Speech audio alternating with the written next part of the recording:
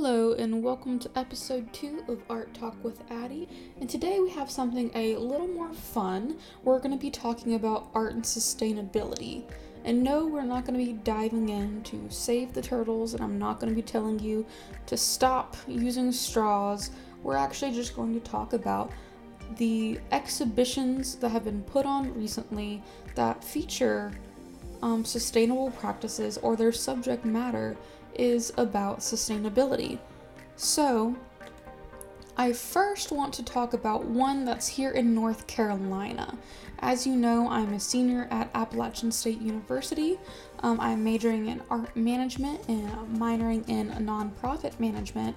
And for one of my classes, I actually was able to meet the curator for this exhibition.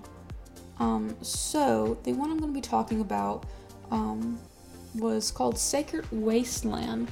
It's selected works by the MFA class of 2019, and it was from April 19th to the 26th of May, 2019 this year.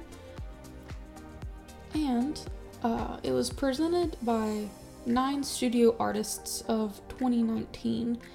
They were the graduating class. They're graduating with a Master of Fine Arts, and they were just wanting to blend non-traditional approaches as well as repurposing materials, trying to be as sustainable as they can in the actual curation aspect as well as the creation aspect. So all of the candidates were compiled realities of what they think the world is as of right now, original contexts, and in many cases the artists were actually, directly intertwined with material choices to fit their aesthetic. So, for example, William Paul Thomas was the curator, and Thomas was a 2013 alum of the MFA program.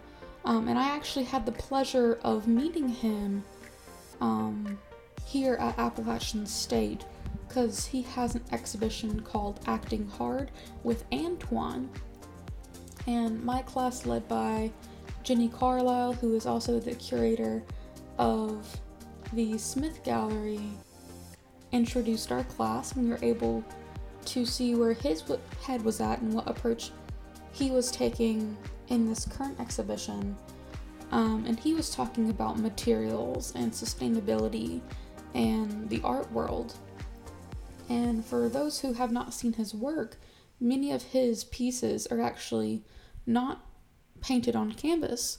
He paints on paper, scans them, and prints them on these large fluffy blankets, ones that you could get from Walmart. If you go to the printing center at Walmart, that's where he goes. And he was talking about, just waste when it comes to art. He says, okay, if I'm going to be an artist for the rest of my life and I just collect all of these pieces, what am I going to do with them? I could gift them out, I could try and sell them, but then they need to have another purpose. And then he realized he could fold up the blankets, he could store the blankets, he could gift the blankets. If someone was in need, he could give them a blanket. And to make it even more special, he actually told us a story of a homeless man near Chapel Hill, where he was from and where he went to school, and how he used him as a subject. He painted him, and as a gift for him giving his time, he then gave him a blanket with his own face on it. But anyways, enough on him. I thought that was really cool just to know that I was able to meet him, and he is also this wonderful man who curated this exhibition here in North Carolina called Sacred Wasteland. If you look at, the image associated with Sacred Wasteland, it's actually quite incredible. It's eye-opening. You see what looks to be a statue of a person eroded with these, ocean-like water life, such as starfish, shells, all of these things stuck to this person. And then it makes you think about the ocean, erosion, life in the ocean, and it just makes us question, human tendency to destroy natural places from our own selfish greed. And to give more context of the piece I'm referring to, the piece I'm speaking on, it was actually made by a woman named Sarah Elizabeth Cornejo, born in 1993. She made this piece in 2019 called Earth, and it was made up of all these different elements such as sawdust, steel, wood glue, coral, alligator garfish scales, oyster shells, rock, and cement. And again, it was this human-like figure that showed erosion. It was dark and dirty and had all of these, ocean-like elements incorporated to it. But one thing that's very striking is if you look closer, this figure has eyes, just kind of staring into your soul. And it really makes us question, as humans, we are able, to not only ask for help verbally, but we can communicate with our eyes, with our hands. But sadly, animals in the ocean and our, coral reefs and all of the things associated with the ocean that are being damaged as a result of, just human greed and just unsustainable practices, they are unable to ask for help. They are unable to speak. There are, animals and wildlife that is hurting just out of pure neglect. And that is why I actually want to highlight some of these other exhibitions. I think they do a really great job when showing and evoking emotion related to sustainability and why it's important. There's people all day long who can complain and talk to you face to face about save the turtles and don't use straws and reduce waste, but nothing quite speaks like art. So here's one exhibition. It's called Ethics, Excess, and Extinction. It's an exhibition exploring the reality of endangered species and humanity's responsibility to protect them. So I think that's something, as humans we tend to forget, is that we have a moral obligation to protect those things that cannot protect themselves.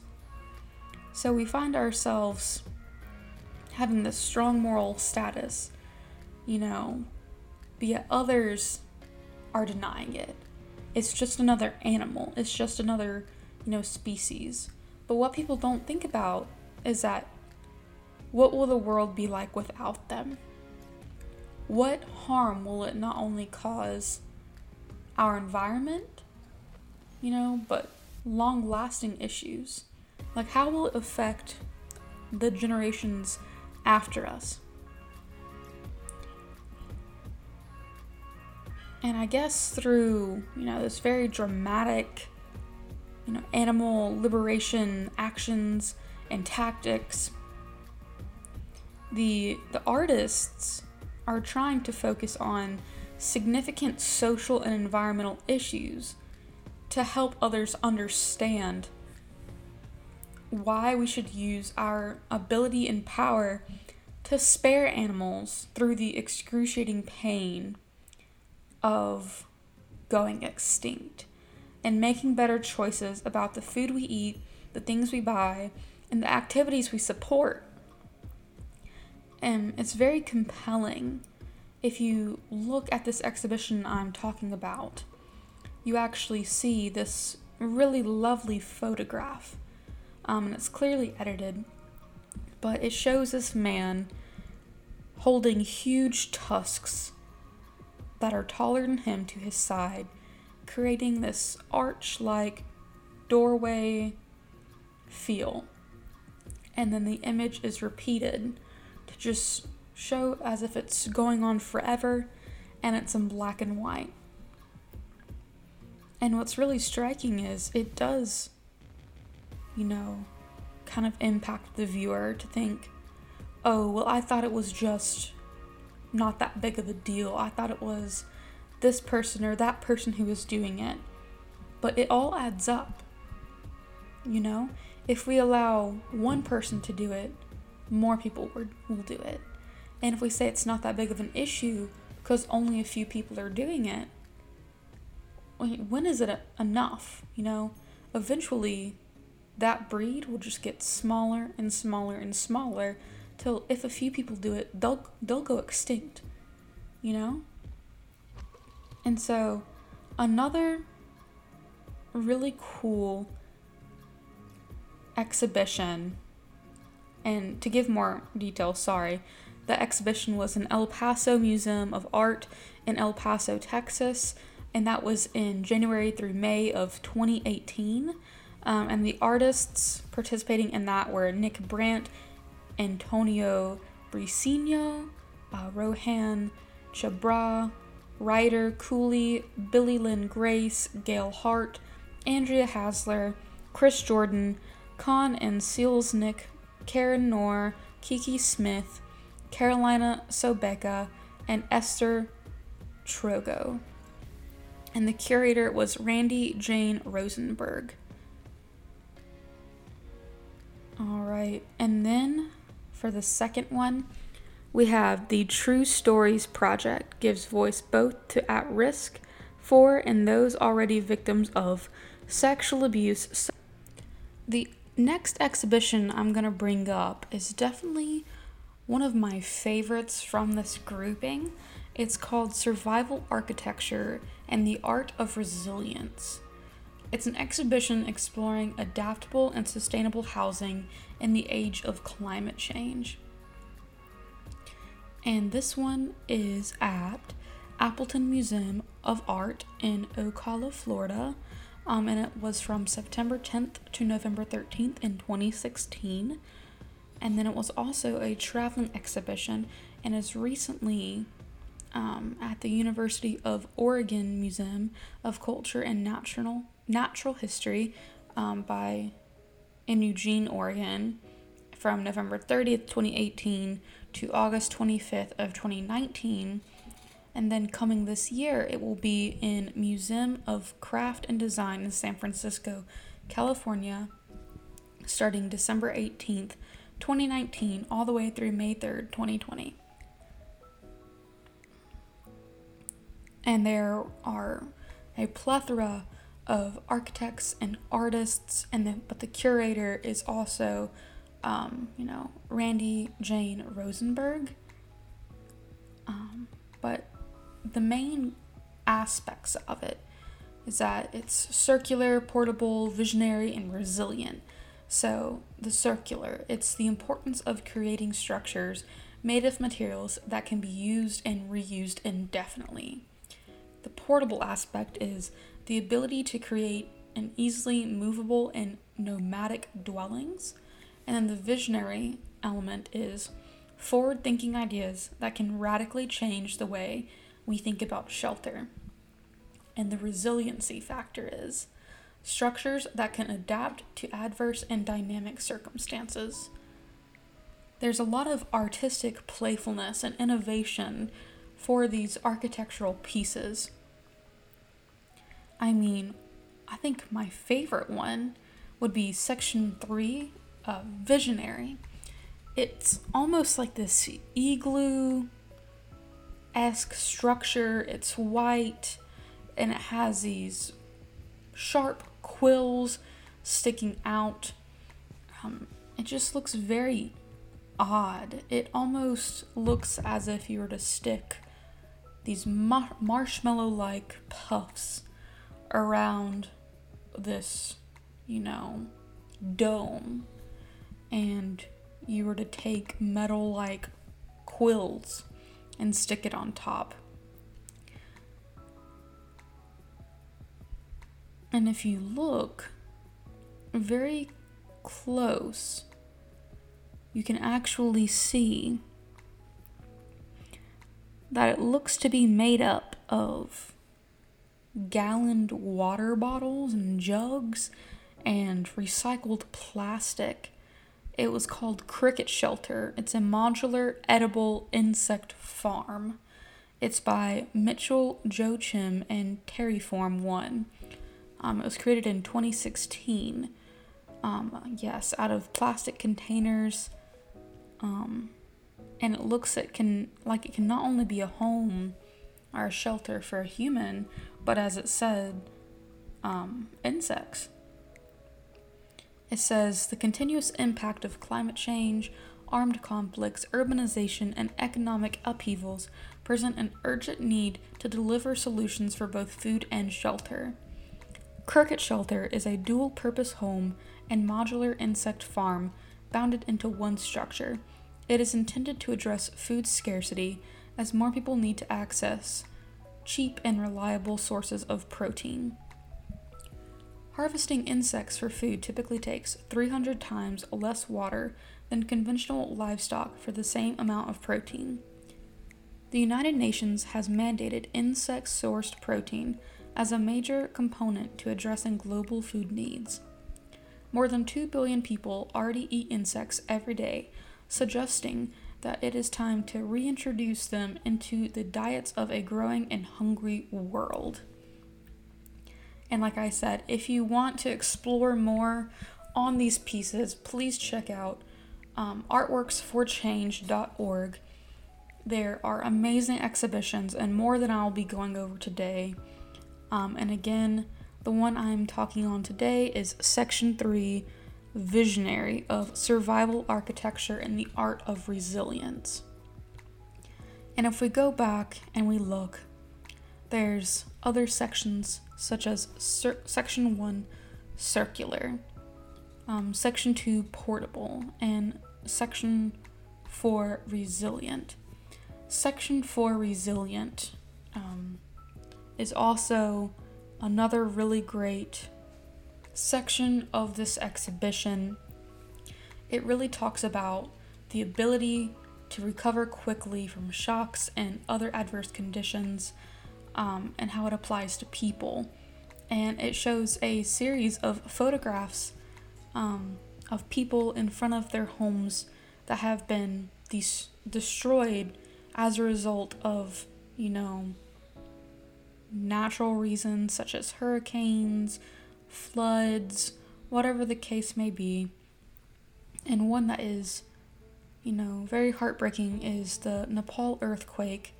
It's photographed by Thomas L. Kelly in 2015.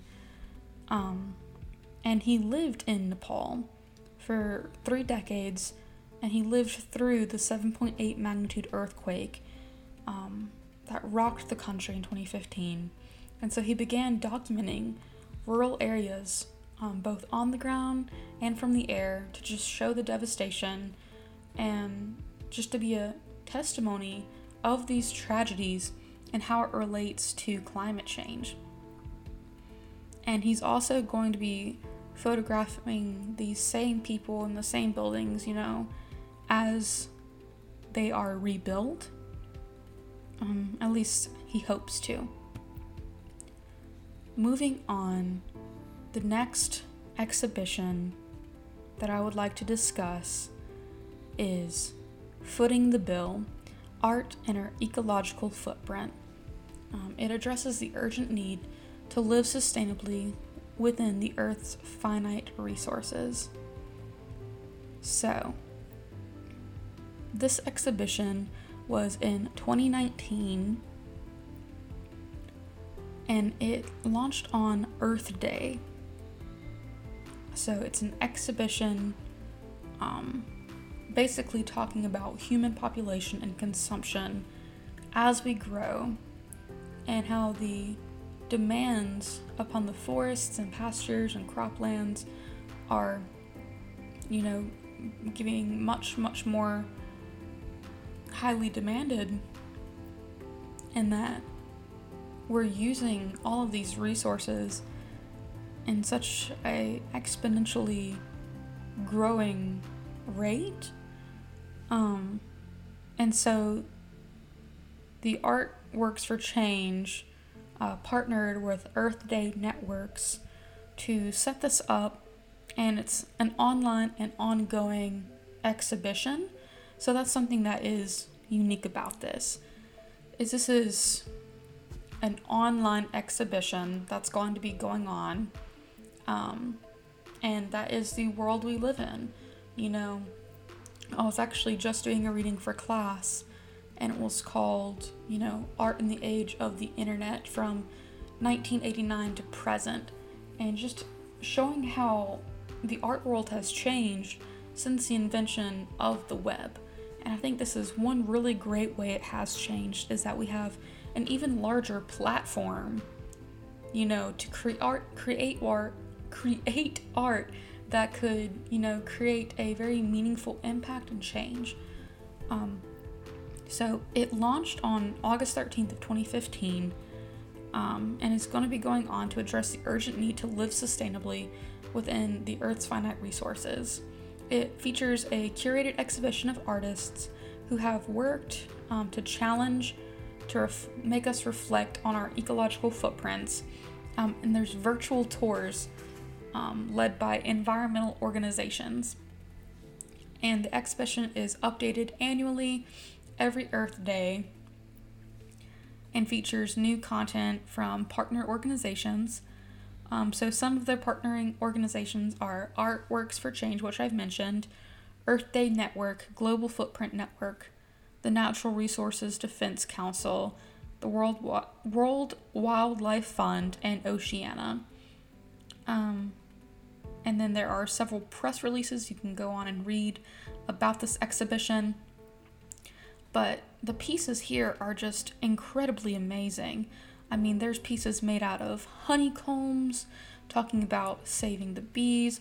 There's beautiful watercolor portraits of, rainforest animals.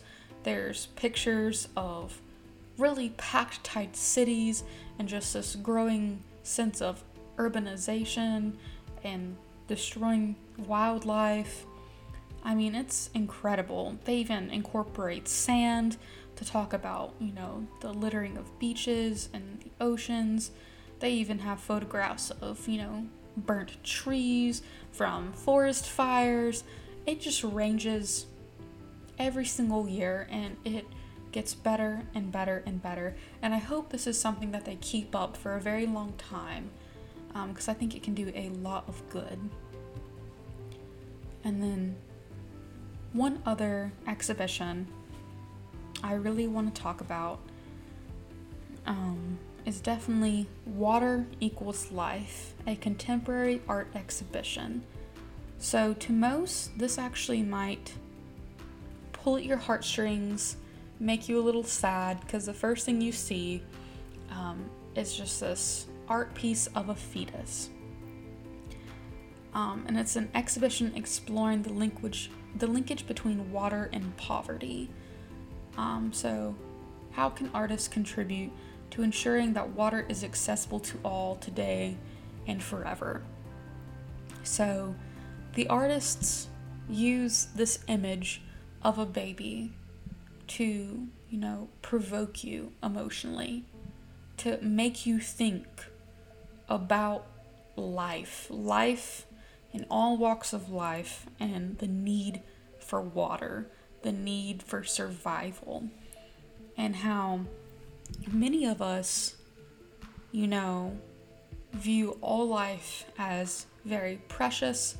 This is not to be political, but yet when it comes to water, we view that as an issue that can wait for later, but it isn't. Water and life have always been tied together, and if we want life to continue, we need to help, make water more clean and accessible to all. So they leverage these images and stories and help this relation of poverty, help food and energy in this playful and provocative way to make it this more compelling water-related artwork and narrative. One to really note is Sergei Bellows' large-scale water mosaic, and then Sven Paulsen's animation of bending water. So those were two very key pieces of this exhibition, and it was from August 31st to September 5th of 2014, and then it went on to an international tour. The Stockholm event will be attended by over 2,700 water experts, corporate sustainability executives from around the world. So I think this is already just showing the power of art and how much it can impact change, that this exhibition is not only being viewed by the common people, it is being viewed by corporations and executives. You know, they are wanting to learn, they are wanting to know what to do better. So that is just another example of, how art can help in this push for sustainability. It pulls up the heartstrings of all, and they really did a great job in incorporating and just showing how water is not a privilege, it's a necessity.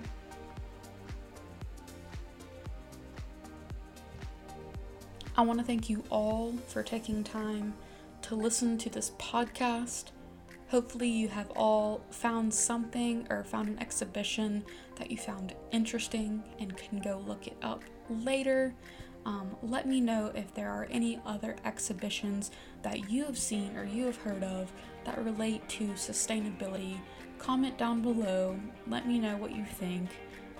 And again, thank you to all of the curators mentioned, and thank you to all of the artists who spent their time, trying to get this message of sustainability across. I'm sorry if this podcast came off as preachy. I did not mean it that way at all. I hope you all can have a lovely day, and till next time.